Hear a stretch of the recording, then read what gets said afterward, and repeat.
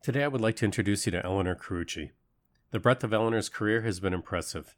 She has just published her fourth monograph, Midlife, by Monticelli Press, now part of Phaeton Press.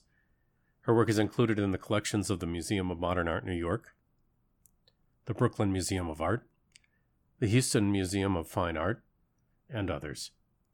Her work has also appeared in the New York Times Magazine, The New Yorker, W, Aperture, Art News, and numerous other publications. Eleanor has been exhibited extensively, but one of her greatest achievements is the personal and professional honesty and integrity she brings to her work and career. She is an obsessive image maker with patience and vision. Eleanor, welcome to the podcast. I should say congratulations on your recent book, Midwife. Thank you. Thank you. It's been really well received.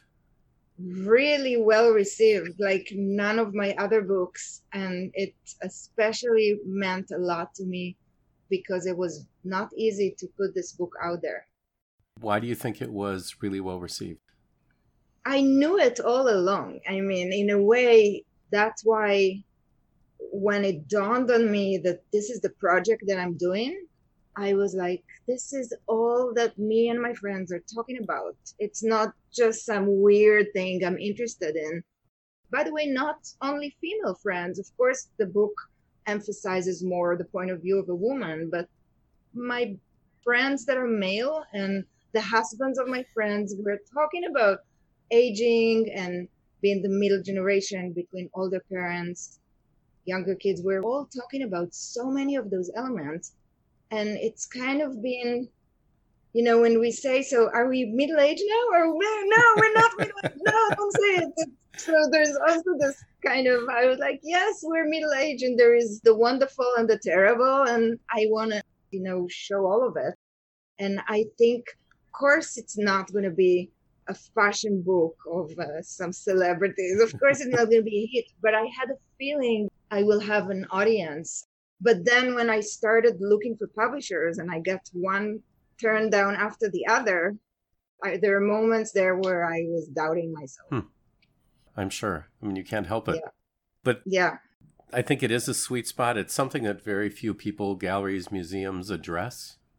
Very few. It's really something that's been looked over. People don't, in art, photography or other kind of art. Why do you think?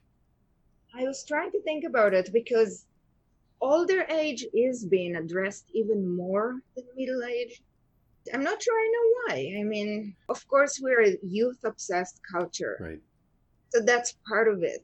But there's something about this middle age that is really being ignored and even looked down at, like it's only bad, which is not.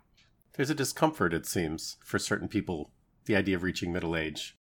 Right. And for me as well, it's not like I was like, whoa, I'm getting into my 40s and I'm going to have a hysterectomy. No, not really. I was reading in John Sarna's book. It's a medical doctor about back pain. And he calls it the ages of responsibility. And it's true that there is a lot on our shoulders. These years, I need to make the most income. I have 2 kids. It's a lot of responsibility. My parents are getting older and they many times need me more than I need them. It's not like I am, really taking care of them daily, but I many times feel I'm the responsible adult around. Well, and those are topics we don't talk about publicly either. Right. And about aging in general, even the hysterectomy, it was really hard for me to go through. And then I don't remember the numbers, but the majority of women between the ages of 35 to 65, more than 50% of American women are going through hysterectomy. Wow. Yet I don't remember talking about it. Where are those women? And then, like many times in my work, I was all my life influenced by photographers and artists, but a lot of the influences now come from conversations. And I just started to ask. And people don't lie. It's not like they're hiding or they just don't want to embarrass someone. They don't want to make people feel uncomfortable. They think it's a very private thing. I'm not saying, you see someone in the street and they're like, hi, how are you? I'm like, here's my uterus. But, in conversations between women, it doesn't come up as much. Well, and even with people I know who discuss their health or their health issues, I don't think I've ever heard anybody mention it. Not ever. Oh, it's I interesting. know, it's really weird, and it's Yeah. the majority of Huh. women, Thomas.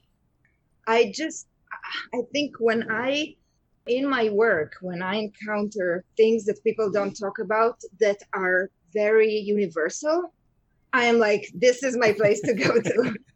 I don't want to find the awkward or the marginal. Those are interesting too. But especially when I find things that we share, that we have in common as human beings, yet we're ashamed of or embarrassed by, want to hide. This is where I get the strobes and the lenses and the cameras out. And I'm like, I'm going to go there. Because you know it has a voice, or it's just something that intrigues you personally, or both? Both. And I don't even know why. In a way, I feel the need to hide something is very burdening to me. It makes me feel ashamed. It makes me feel isolated and alone. And there is something about sharing a secret, sharing a flaw, sharing something you've been through, sharing a dysfunctional day as a mother that is so comforting when you realize how more common it is than you thought. And you're not alone in it. And you're not alone. And I got so many conversations and words and emails from people, and it helped me with my midlife crisis. Not that this was the goal. The goal is create a good, interesting body of work, but I do feel that we share more than we realize. We should stop hiding and covering and feel okay about who we are, and even more than okay, find the beauty in the things that are not supposed to be beautiful. And as I saw the press, and there was quite a bit of it, I thought it resonated both with a larger audience, but there are a fair number of women who are editors, the vast majority. And I thought you probably hit a nerve with a lot of editors and people working various magazines and websites who thought, this is a topic we really need to talk about. Right, yes. And many women, that it made them feel good about themselves. I always take from my very personal and try to talk about universal themes, but I'm afraid to fail. So when something as personal as my own uterus on the medical table, making so many people even laugh the story behind it, or feel that it's just okay. It's just okay. It was really meaningful. That's great. Yeah. And this book is an extension of where you first came to the United States. One of your first goals was to publish a book. Right. For my first goal, actually, yeah, you remember correctly, was and still is the most important form of showing my work for me. So 2 questions. One, why is it the most important form for you? And, well, let's start there. Why is a book the most important form of showing your work for you?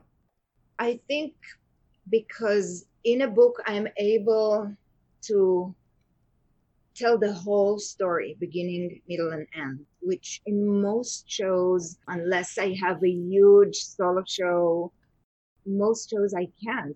As you know, solo shows are 8 large print or 10 large print. Then there are the group shows. So it's like bits and pieces of your work. The book is telling the whole story. The book is also very reasonably priced. My book is $26 on Amazon and on the Fide and Monticelli website. So anyone can buy it. It's not like the print or the fancy art world. Anyone can get into a store, order it in Amazon, so everyone can have it. In my books, I never compromise. I'm telling the story. I was lucky to have Alan Rapp, the editor of both my first book, Closer, when he was still with Chronicle, and this book, Midlife, when he was in Monticelli, now Fiden, work with me, and he gets my vision. And I also don't have to think about the sales as I do when I have many shows with commercial galleries. I can include the images that are maybe more beautiful and decorative, but also the ones that are challenging or direct or disturbing. And there is a text with it, and I work very, very hard, because you publish book on the sequence and editing. And Then when it's finished, I mean, midlife is 7 years of photographing, about a year and something work of making the book. It's a piece of life, and I stand behind every decision there. Shows are different. There's the frames and like different things you have to compromise on, the numbers of images, which images, if it's a commercial gallery, museum, can you have nudity, all those things. So a book, I feel, is really, it also doesn't come down. It's always there. And if it sell out like Closer did, it can go to second edition and it has a longer life. Which is wonderful, really. Very meaningful. And I don't think people understand the number of compromises you make to create a successful gallery show or museum show or any other sort of exhibition. It doesn't diminish the work, but there are always trades. Right. Always. Right. And in a book, I think I will just not go there because I know it's not one show that will be up for 5 weeks. This is the final product. This is it. And I will just I'll not compromise with any decision. It's a beautiful thing. Yeah, I know. I'm lucky. You are lucky.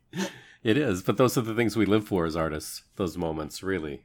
This is really actually everything. Just your true voice. That's why we're artists. There's something we want to say and put out there in the world. And this is actually it Yeah. And you earn that. You earn that right. You earn that moment. It doesn't just for younger artists who are listening or photographers. It doesn't always happen your first book out. No. Even here, I mean, Midlife is my 4th monograph, and I've won the Guggenheim, the Infinity, and had work in the New Yorker, and the third, blah, blah, blah, blah, blah. And I had to keep going from one publisher to another until I got it published. So yeah. It's still, it's not easy. No, I don't think a lot of young artists understand that either, that success helps you or allows you to have additional success, but it doesn't guarantee any of that. Right. And maybe it's okay that they don't understand all of it. We didn't when I was 24 and coming to New York, Same. So I think, and as a teacher, I struggle with it, how much to share. But also I don't want to discourage young artists. So not at all. There has to be also some innocence and optimism. So yeah, and I struggle with it, to be honest. How much to share and in what tone. And I want to be nurturing, but not misleading. And I don't think you discourage somebody from making the work they need to make or developing their voice. And you don't want to give a picture of the art world or the commercial world that's discouraging either. It's just a lot of work. And you do earn, as you have more successes, the right or the ability to do more things. Right? Yeah. Good to know some of it and not to take it personally. So I think when I was younger, there are a lot of things I just took personally, and I took that this is a sign that I'm not talented. And it's hard to know. Also, it depends on the student and on what do you see that they have and how much they're willing to put, how motivated they are. So you have to feel each person and their goals. That's true. And even as an artist who's been working for a while, and you mentioned it in one of our earlier conversations, there are moments of self-doubt.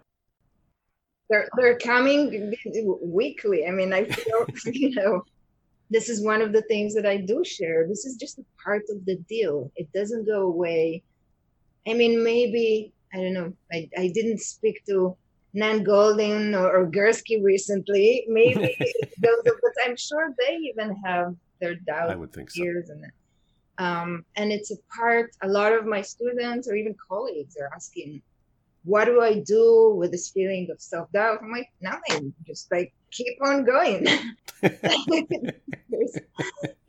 some things you can do and you can evaluate your career, but it's a part of who we are. And your work is being turned down and a lot of refusals, and this is just a part of it. Well, and if you're continuing to create and evolve, it's about looking forward. I feel very good about my career. You've had an extraordinary career, but you still want to be valid and create work moving forward. And there has to be a part of the sense of self-doubt if you're exploring things that you haven't before. It's built in. Yeah. And it's a part of, if you always feel great about your work, that's not necessarily good. As we know, you need to self-doubt and you need to push yourself and you need to look at my own images and say, these are not really good and this is not what I'm trying to say, and I have to go harder and dig deeper. So then how do you find a place or your place in an evolving marketplace? And it is a fine art, I call it the fine art marketplace because I think it is, whether it's not for profit or commercial or museums. How do you continue to find your place? I try to just make work that is, I think, honest. This is maybe really what leads me. My work is autobiographical, but it has to keep changing and growing. So I feel that what was true for Closer, I'm not the same person, not the same voice. So first there is the work. What is burning in me? What do I want to say? And then comes the practical things like who is going to publish it? Who's going to show it? And even there, many times I find that the strategy doesn't really help you. A lot of it is like talking to people.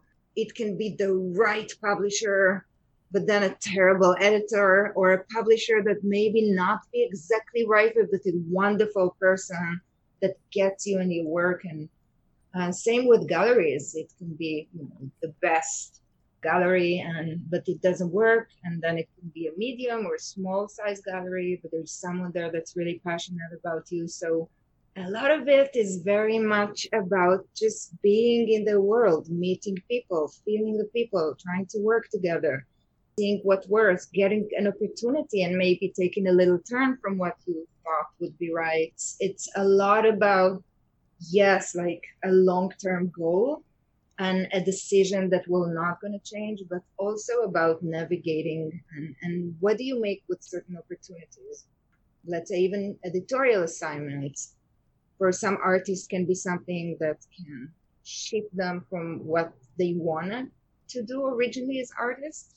And I had to find a way to make the editorial work something that is kind of parallel to my own voice as an artist and make stories that echo my personal work and make it successful, which is also difficult. Who to work with, and the same with teaching if the opportunity comes. What kind of classes do I want to teach? So a lot of it is what do you do with the opportunities that you get? And we not always get to choose. Something comes your way, you can say no, or you can try to turn it into something right for you. Yeah, no, I think so. And that also comes, I think, with time as well, understanding how to make those choices in a way that's the best for you. Right. Because you understand your tools and yourself a little better. For you and for your talent, you have to understand, I have to understand what I'm not good at. What are the assignments that I'm not right for and that I better turn down, or they will eventually not take me to do anyway because I'm not so good in it. And what is right for me? What kind of classes are right? It's a lot of figuring out also who you are and what you can do and how you can make a living, which is also challenging if you don't come from money. And I think that making money is something that is not being talked about enough. I agree. That's one of the reasons why great people eventually drop out of this field. They have kids, or they just get married, they start a family, whatever they do, and it becomes harder to make the work and have some income. I'm not talking about making a lot of money. I'm just talking about, making enough for your bills and mortgage or whatever. No, I understand. And we tend not to, whether it's the fine art market or the commercial market somehow, particularly in art schools, there's a certain taboo right around the idea of monetizing what we do, which is essential. I love some of the commercial work I do, but I always view jobs that I don't particularly want to do, but pay well, as things that give me the ability to do the things I love.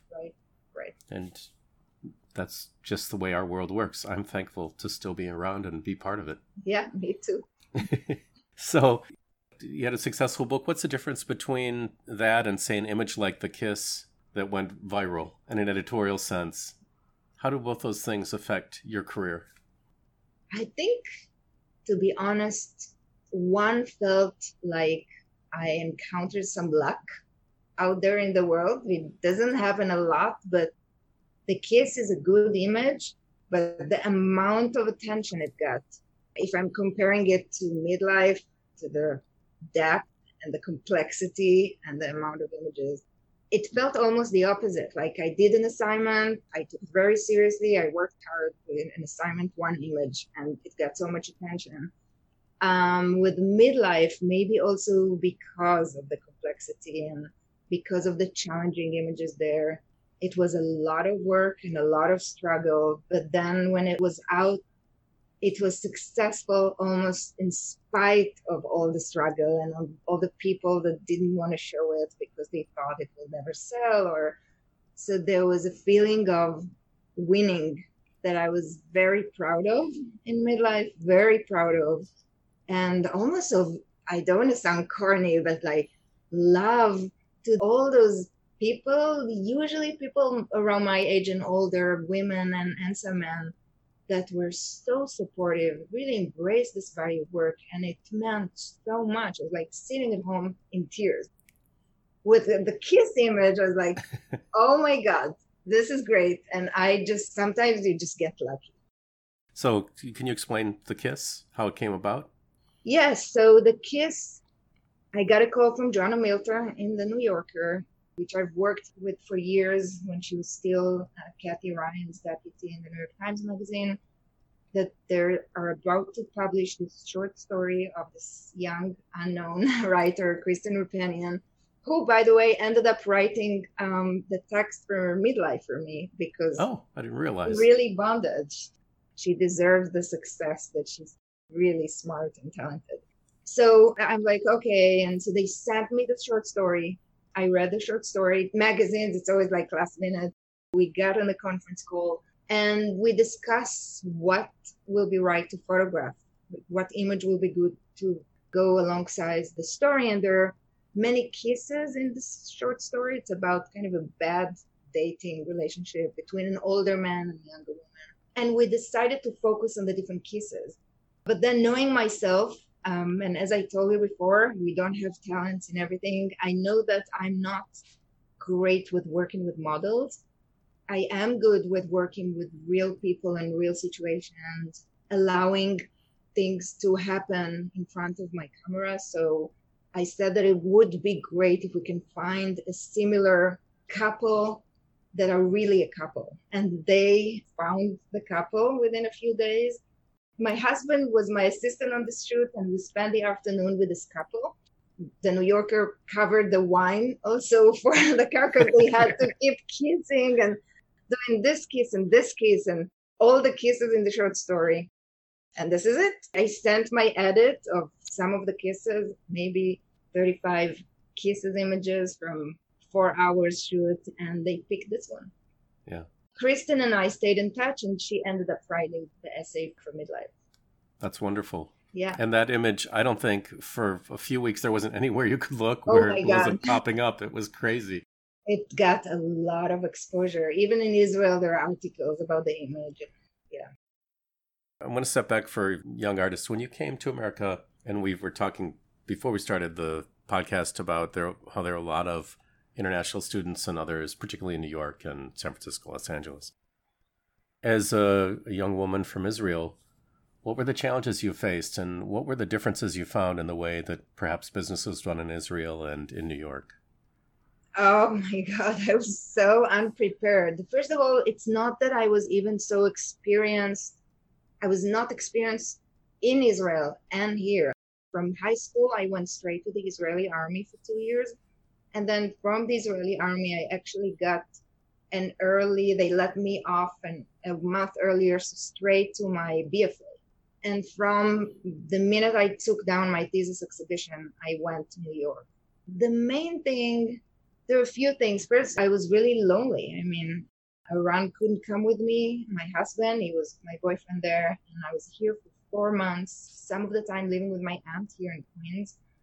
And there is a big difference in the culture.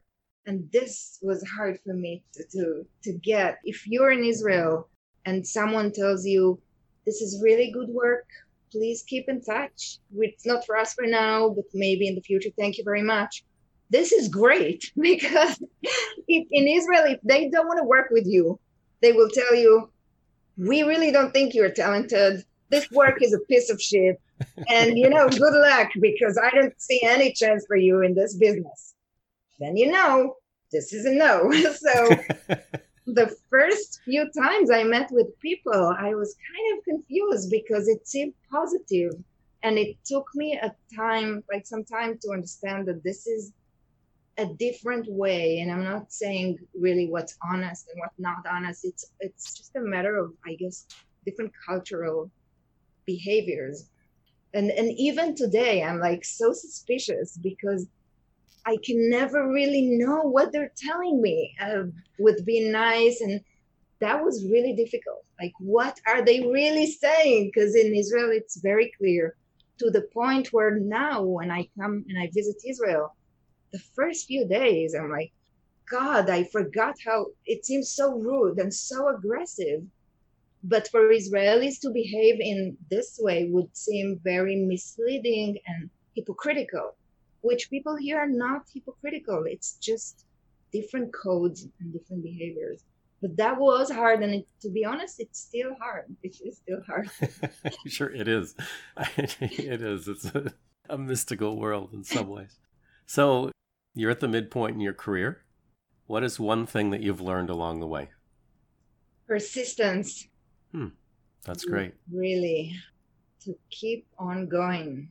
You can maybe have a bad day or this week where you're like, I hate photography, it's okay. But then keep on going with thought, not with just persistence, like what is the next thing to do? Who should I email? What should I be talking about? Who am I right now? We keep on changing, but to really be devoted to what you're doing and keep on going is so important. And what personal characteristic do you most attribute your success to? Persistence. The same. I am, even though I look very like sweet, and there is something in me that is even angry when I don't get my voice out there, when I want to get my images out.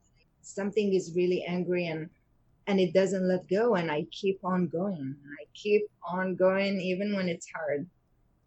And how have you evolved personally and professionally over the course of your career?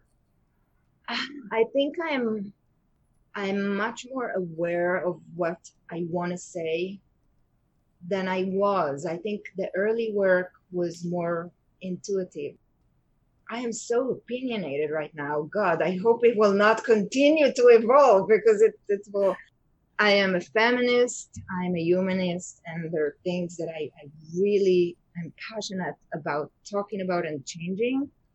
So, and some of the work comes from even anger and frustration and things that I want to address. On the other hand, I'm more patient and compassionate. Maybe to simplify it, I'm just older. So I have less time to do things that I'm passionate about. But then I'm older, I'm wiser, and I accept people as they are. And I definitely have more compassion to people, to my kids, to my husband. Okay.